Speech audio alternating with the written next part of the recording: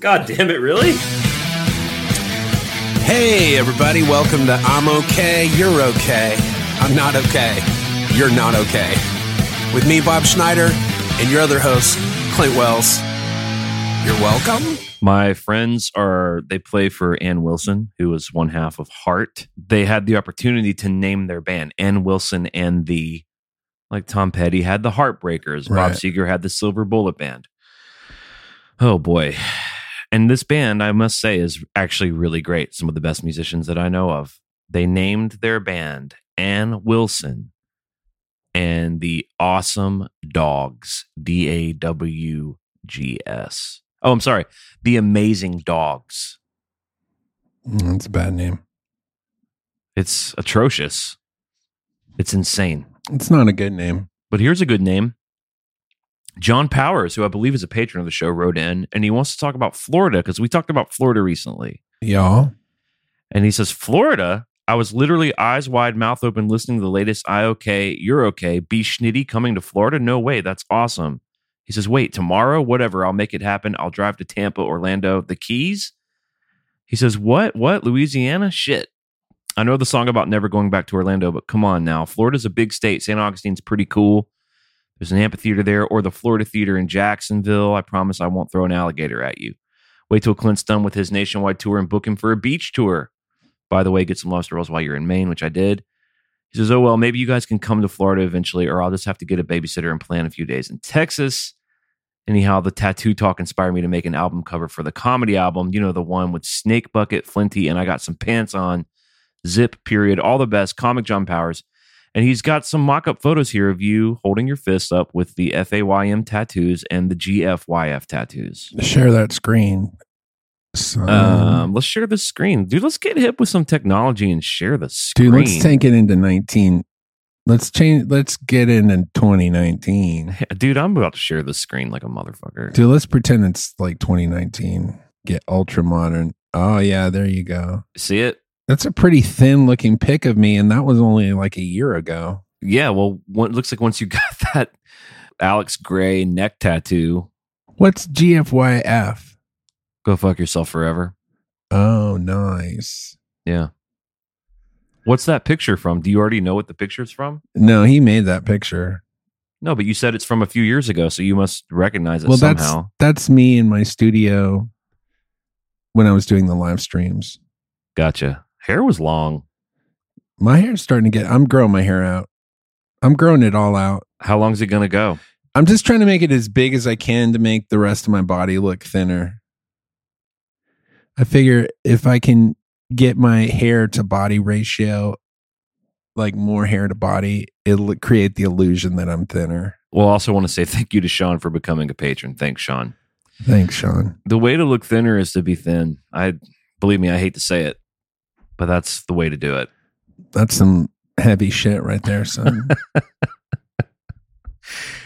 Yeah, I mean, I'm not currently doing that, but I am just speaking the truth. I was doing my other podcast today, and I landed on 3 truths. I wonder if you'll agree with any of them. Number 1, you can't force anyone to love you or to love anything. Love is free, period. Well, Bonnie Raitt said that better than anybody could ever say it. Well, you can't make somebody love you if they don't. Well, I just said it better than her, period. Oh, okay. And I invented that. Number 2, cool. Almost everything is made up. We made up time and age, and we made it all up. Yeah. Now it's useful. It works. It's helpful, but we did make it up. 11:30 doesn't exist. Right. Right? That's the second thing. Right. The third thing is don't do it unless Slash would do it. If Slash would do it, then do it. If Slash would not do it, when I was in high school, I wanted to start a rock band, and the other primary force in the band, the other engine of the band, wanted to call the band Super Duper. And I was like, no. I mean, we fought about it, and we never made music together because he wanted to call the band Super Duper. Now, would Slash be in a band called Super Duper? I don't think so. And therefore, neither will I. Here's how the name could have been better. If you'd have called the band Super Duper Party Pooper, then that would have been a good upgrade. Immediately, it's better. Yeah, I think I don't know if using Slash as a baseline grid to what you can or cannot do is I'm not convinced about that one. That's the only one that's a little sus in my book. The first problem you run into is you're like, should I do the heroin or should I not do the heroin? Slash did do the heroin, and you maybe don't want to do that. Yeah. But would Slash be in a band called Lunar Satan? Yeah. Would Slash have a giant dick that he just didn't mind whipping out all the time? Yeah. I think you're thinking about one Tommy Lee. Well, I'm thinking about Tommy Lee. I'm thinking about Lenny Kravitz. And I'm also thinking about one L. Ash. Oh, so you may appreciate this about old Lenny Krav is our current driver drove him for like 7 years or something. So, of course, you know me, I'm like, how many underage women did he have sex with? I basically was like, what's up? He said that dude was locked down tight. He said no partying, no drugs, no women on the bus, at least. He said it was locked down tight. Sounds like a man after my own heart. Sounds like a man who signed an NDA. It sounds like a bus driver signed a non-disclosure agreement. You're right. Actually, now that I think about it, he couldn't say anything. Nah. We kept it pretty tight on my bus, but we partied. We partied on my bus. I remember one of the first mornings where I didn't really even know you guys. I was like up early the next day in the front lounge reading Celine. I was reading a Celine novel. Everyone's like, what are you doing, dude? If it wasn't me reading Celine or Ollie writing down every word that was being said, we were partying. I mean, I haven't partied in a long time, but I would enjoy the party for a while, and then I would go crawl into my bunk. And yeah. You can only enjoy it if you're not drinking, you can only enjoy a party for about 30 minutes. Well, I even still drink, and I'm that guy now. We've been doing 2 nights in a row with Luke Combs, and it's nice because you don't have to reset up your gear. You're in the same spot for 2 nights. The buses are right there. And the first night, they had this goose carved out of ice, and they had an open bar, lobster rolls. I mean, it was like Caligula stuff. They had everything you wanted, everything you'd ever need. Night 1, and we did all that. We stayed up late. Some guys ended up with some go-karts. It was a wild night, right? Night 2 comes up. Bass player, who's 10 years younger than me, is like, round 2, let's go. And I was like, dude, we already did it. I'm old and tired and haven't really recovered from yesterday. It had been a full 24 hours. I was like, I'm going to bed, dude. And he couldn't understand that. And right. I couldn't understand why he wanted to do it again.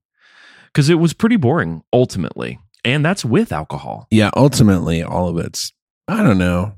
I did enjoy the old days when I would make the acquaintance of a young lady.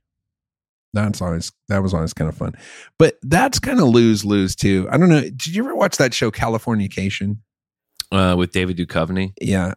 No. It's such a great show because he's always hooking up with these women. But the thing that show does better than any show like that is it shows how often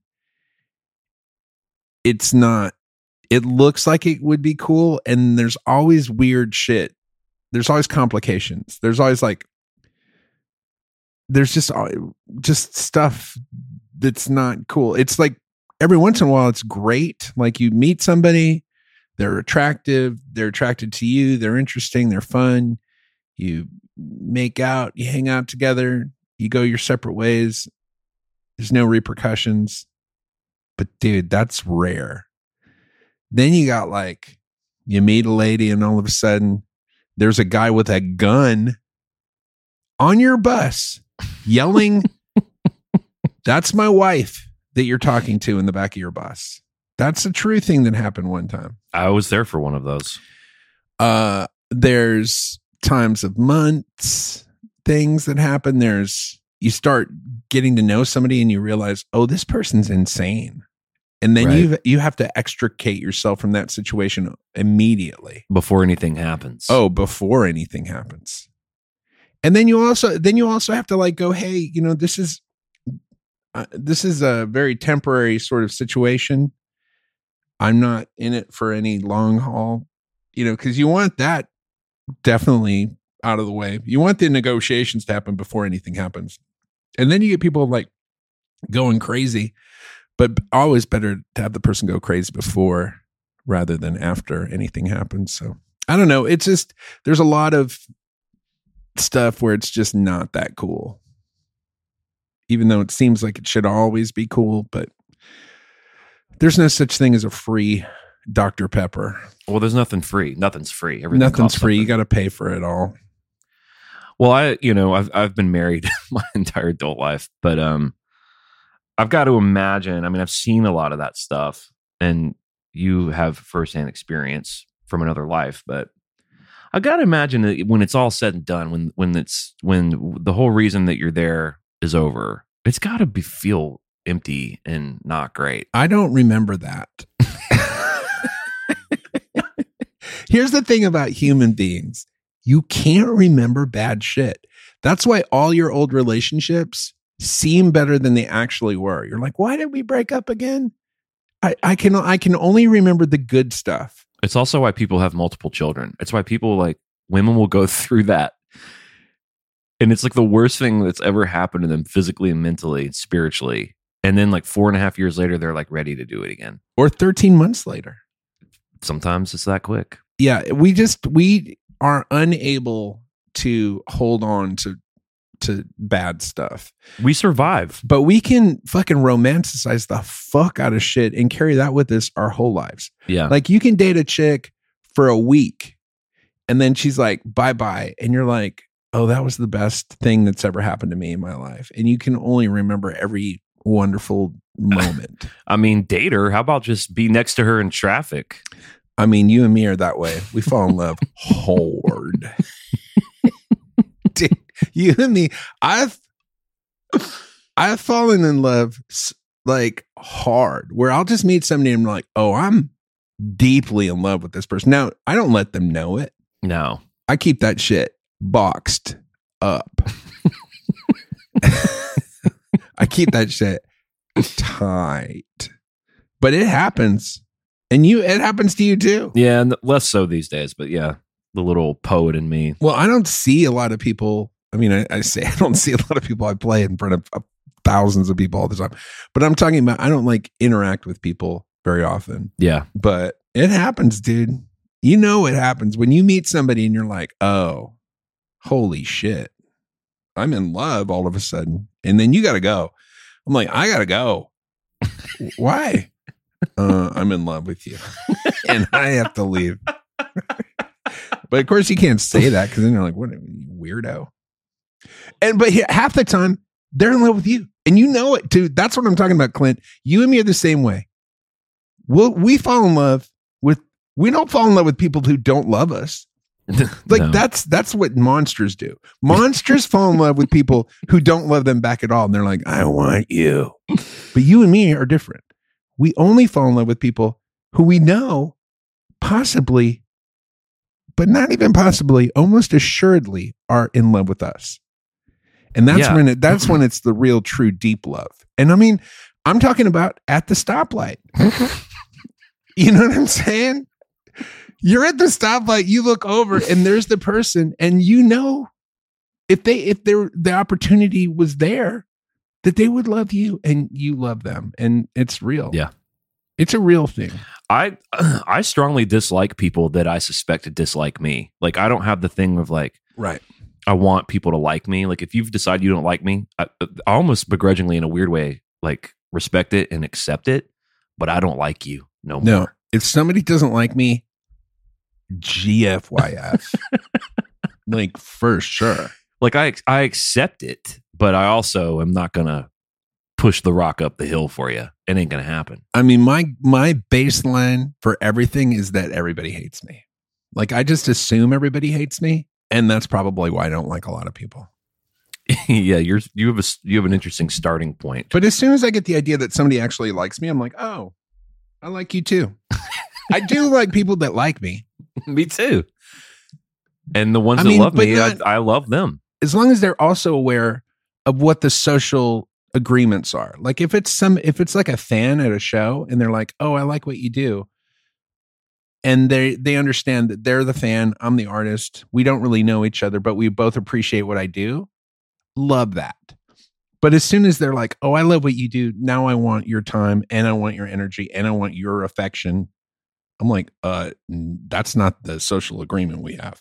Right. They're like, I love your last record. I love that piece of art you made. And if I wear your skin, do I become you? Yeah. I mean, you're it's like, it's ooh. never anything that it's never anything like that. It's just this idea that like, hey, I like you, so you owe me something now. I'm like, no, that's not the agreement. I like this, the primal protest that the infantilized response first, just to reject it and go, ugh. Well, because there also, by the way, when that happens, there's no talking sense into those people either.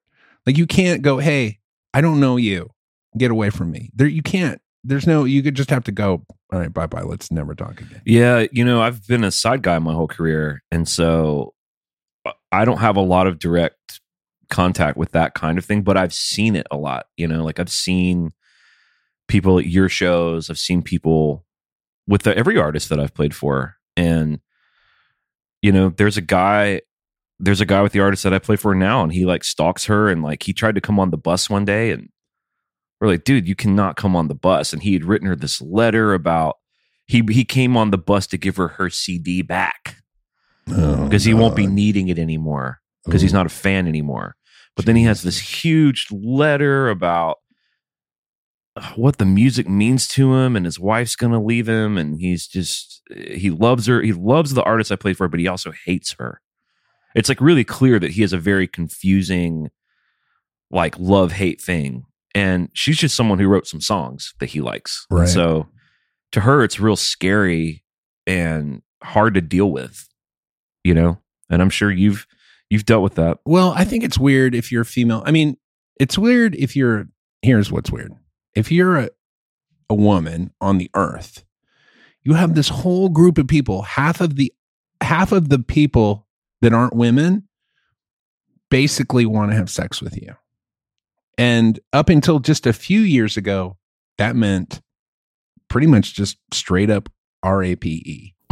That's really all it was. I'm only laughing because you spelled it. I spelled it because that's the time we're living in. I can't say it because people will fucking freak out, or you'll cut it out of the show. So, and I don't want to cut out of the show because what I'm saying is real. Most of the time that humans have been on the earth, that's really what it's been. And now we live in societies, we agree we're not going to do that. And we don't. But that's there. And the only thing that I have that even comes close to like getting an idea of what that might be like is I went to an AA meeting one time in San Francisco, and it was all gay guys at this meeting. I didn't know it was a gay meeting of AA, but I went, and this was back 25 years ago when I was a hot young lady. And I went into this meeting, and after this meeting, these dudes came up to me and they're like, because I was pretty new. I was like a year or two into sobriety, so I was a newcomer. And they're like, oh, I think I might be able to help you with your sobriety, son, with this dick here. Like so you felt objectified. You felt like they were being creeps. I definitely felt the heat from these dudes, like in a way that I've never felt at an AA meeting before. And I was like, oh, this must be what it's like when you're a woman at an AA meeting, and then a bunch of guys come up and go, oh, I might be able to help you with your sobriety. And now you add that to like being on stage and being an artist and being a performer, and you're like telling people your innermost secrets. It's got to be weird and kind of gross. Because it's one thing to have women and men. I mean, I don't know. I guess men are into me too, but it's not the same thing. I watched the new Alex Garland movie last night called Men. Have you seen that? Man, I saw that preview and it looked so good, but then the reviews are not good for it. Is it good? I didn't watch any reviews. I just went in because I like Alex Garland and the trailer looked good. I don't know if you'll think it's good. It's real interesting. So the premise is that I'm going to watch it. You don't even want to hear what the premise is? Don't tell me anything. I know at some point everybody looks like one dude. So have you seen Anomalisa, the Charlie Kaufman film? Like the animated film I saw about half of it. I don't think I ever made it all the way through. where every character voice in the movie is Tom Noonan. I couldn't make it through all the way, I don't think. Oh, it reminded me a lot of that. But yeah, there's one guy that it's real interesting, but it's basically about her being terrorized by men. It was, I enjoyed watching it. I enjoyed it, but was it a masterpiece? No. I want that masterpiece. I'm almost done with Sopranos. Well, I already showed you Martyrs, so I've already shown you a masterpiece. Oh, you know what else? You know what it's reminded me of? A movie that you showed me all those years ago. I'm talking about Men. A movie that it reminded me of was Hot Tension, the French film. High Tension. Oh, that horror movie where it starts out with that weird decapitated Head scene. Ooh. Yeah. That's some French shit right there. Man, the French, dude, they go out of their way to just make you, they just go out of their way to make you feel really uncomfortable. And then when you're like, hey man, what are you doing? They're like, oh, you don't get it. It is art. We are making art. I'm like, no, man, life's hard. Make the art enjoyable. I want to have a respite from life. And the French are all about like, no, we need to reflect life in our movies. Is that French? Is that a French accent? Is it Pepe Le Pew just show I up on the felt like podcast? at first it was kind of French, and then I was like, is this French or is this Portuguese? Portuguesa. Sometimes those French movies show you something so horrible that it's way worse than what you think your bad life is. And then so you can feel better about your life because you just watched a 90-minute bleak, confusing manifesto. Did you ever see that movie, The Vanishing, the French movie? And then at the end, the guy's just buried in the ground with nobody's coming to rescue him. He's just going to die in the ground. Yep. And that's the end of the movie. And the guy's just reading a paper and he knows he's down there and he's going to die. And that's the end of the movie. Yeah. And then they make an American version of it with Ryan Reynolds and he escapes. Yeah. Well, they have to. And That's our version. Even more. They did that with Martyrs. They made an American version of Martyrs where it's way less bleak. Dude, that Martyrs movie might be one of the worst. I think I'm going to just say it's the worst. It's neck and neck with Blair Witch Project as the worst movie of all time. The worst? Dude, that Blair Witch Project is the worst piece of shit I've ever seen. I saw it before it even came out in the theaters because we got an advanced copy of it before it was even released. And they're like, oh, check this out. This is the scariest movie I've ever seen. I'm like, yeah, it's scaring me into like feeling nauseous with this camera work. Anyways, I did not like that movie. I found it pretty effective at the time, but I was a kid. Martyrs is definitely not a bad movie. You don't like it. I don't know why you don't like it actually, but I dipped back into it about a year and a half ago. It's real good, really well made. This is coming from a guy who's seen every Human Centipede movie multiple times. Yeah. First one, real good. So the first one's really good. Where people are sewing their mouths to somebody's butt. So you're like, I don't know what's wrong with Martyrs. It's just about people murdering and torturing people. So right. What could be wrong with that? Well, it's not a bad movie. It's not the worst movie ever. It's so horrifying. You know what movie some people really do think is the worst movie ever that I also kind of liked is the Fred Durst directed Fanatic with John Travolta, in which he plays a crazy fan.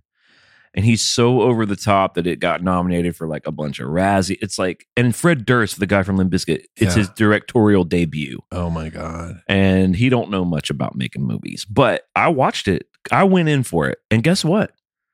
I guess my expectations were so low, but I truly enjoyed it. John Travolta is like full on Nick Cage, over the top performance as kind of a mentally handicapped, crazy fan. Right. Who kidnaps his favorite movie star. So it's got that kind of king of comedy thing, but Fred Durst ain't no Martin Scorsese. But it's called Fanatic, and I would recommend watching. I wish we could watch it together. It came out in 2019. That's crazy. Yeah. So the Rotten Tomatoes. Yeah, let's hear it. Critics 15. So that's bad. And then every once in a while, the critics will give a really bad score to something, but then the audience will kind of like it. Audience 28. That is not a good movie, dude. Do me a favor. Look up a movie called The Greasy Strangler. How do you spell greasy? Greasy. Greasy Strangler. I spelled it with an X. The Greasy Strangler. The Grugrux Greekly. The Greasy Strangler. I'm just curious what the critics and audience score is. Critics 62%, audience 53%. Wow. So what does that mean in the math of Rotten Tomatoes? That means it's watchable. It is weird though. Here's the weird thing about horror movies and Rotten Tomatoes. The critics always give horror movies a lot of leeway. So they'll give horror movies kind of they'll give it a high score, and then really you have to go to the audience to figure out if it's any good or not. And usually the audience score is lower than the critics when it comes to horror movies. Yeah, you got to grade it differently. You can't grade a horror movie the way you grade a drama or a comedy. I think you got to grade comedies differently. I don't know. A good movie is a good movie. I know, but let's say Godfather's a 10 out of 10. I don't know do you think that movie's a 10 out of 10? It's my favorite movie of all time. Okay, so we agree. So now we have something we can compare to. Let's take a great comedy. Bridesmaids. I was going to say Bridesmaids, maybe the best comedy of all time. Right. Now, those are both 10 out of 10s, but for different reasons. Bridesmaids isn't as good as The Godfather, but it's a 10 out of 10 in its own domain. Right. And horror movies are like that too. Right. If you're gonna like grade, like, what are the greatest movies of all time? I think in the top 100, Bridesmaids is in there, but it's not even in the top 10. No, like Old Country for Old Men's in there. Shawshank Redemption. I don't know about that. But they're going to be dramas. They're probably going to be dramas. Groundhog Day, kind of a perfect movie. Just rewatched it. Loved it. I mean, a lot of the Harold Ramis stuff. What about Bob? I mean, Wizard of Oz, it's kind of a perfect movie. Wizard of Oz, yeah, dude. A lot of those classics. Casablanca. Yeah. I don't know if you've seen that recently. I mean, I'd put Godfather 2 in there. I always think of Godfather and Godfather 2 as one movie. Even though Godfather is a better movie than Godfather 2, but Godfather 2, all that De Niro shit in Godfather 2 is great. Mm-hmm. At one point, I had a DVD where they took Godfather 1, 2, and 3 and put it all in chronological order. Yeah, I've seen it. So you could watch all of the De Niro shit and then all of the great, Godfather, and then all of the stuff that happens after the end of Godfather 1. You don't have to watch. You can just turn it off because everything after that is not that great. Well, I read the book. It's one of the more enjoyable reading experiences I've ever had, the Mario Puzo. Well, that was a hugely successful book. Yeah. And then when they were going to make The Godfather, there was a big stink about it because I guess in the book, maybe it's less like the guys are more evil or something in the book. Well, there's actually a movie out right now about all of that, about the drama of the end. Good. I wish they would have made a documentary instead of like a fictionalized historical fiction account. Yeah, because it was interesting finding out all this information about how that movie got made, but it's not that good. I mean, it's okay. It's fine. I watched all of it, and then I watched The Godfathers again. Well, we're going to sign off here of the movie corner, Critics Corner. Critics Corner with your thanks, daddies. And I'm going to encourage everyone to check out The Greasy Strangler and Fanatic. And I'm going to encourage people to check out Metal Up Your Ass with Clint Wells and The Ong Club with B. Schnitz.